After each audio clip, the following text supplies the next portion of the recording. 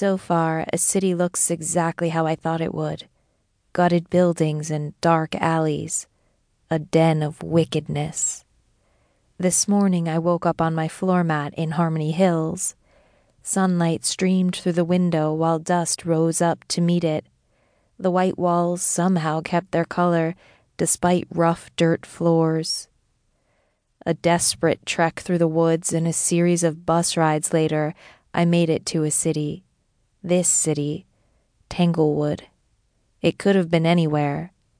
They're all the same, all sinful, all scary, and the only thing that makes this one special is that I ran out of money for bus tickets.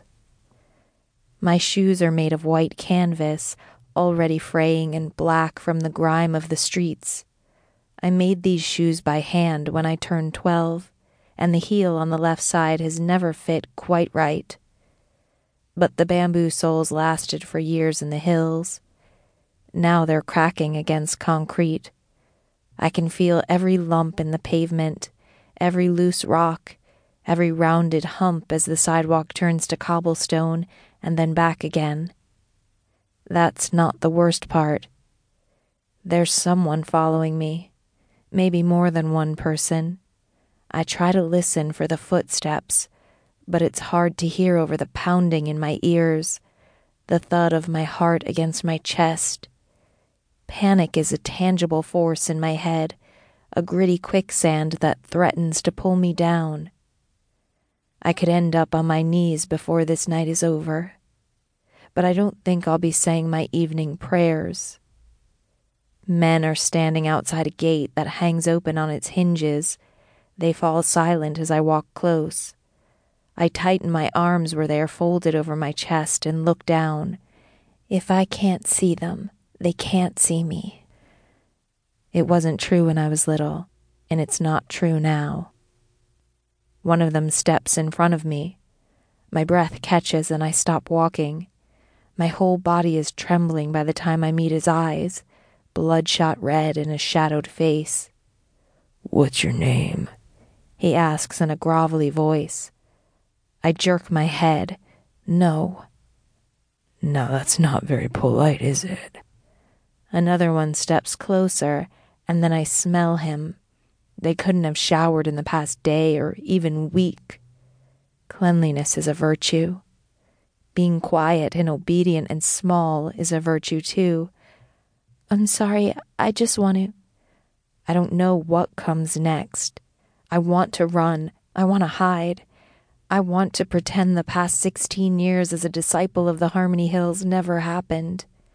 None of that is possible when I'm surrounded by men. I take a step back and bump into another man. Hands close around my arms. A sound escapes me, fear and protest. It's more than I would have done this morning. That sound. I'm turned to face the man behind me. He smiles a broken-toothed smile. "Doesn't matter what you want, darling." My mouth opens, but I can't scream. I can't scream because I've been taught not to.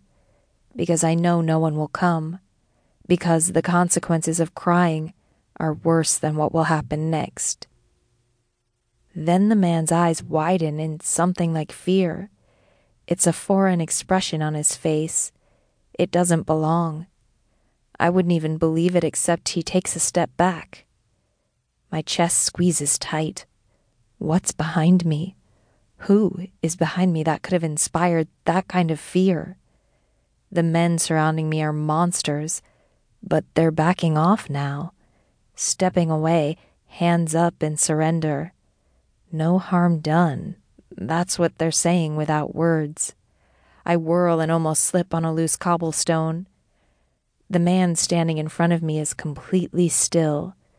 That's the first thing I notice about him, before I see the fine cut of his black suit or the glint of a silver watch under his cuff, before I see the expression on his face, devoid of compassion or emotion, devoid of humanity. "Oh, we didn't know she worked for you," one of the men mumbles. They're still backing up.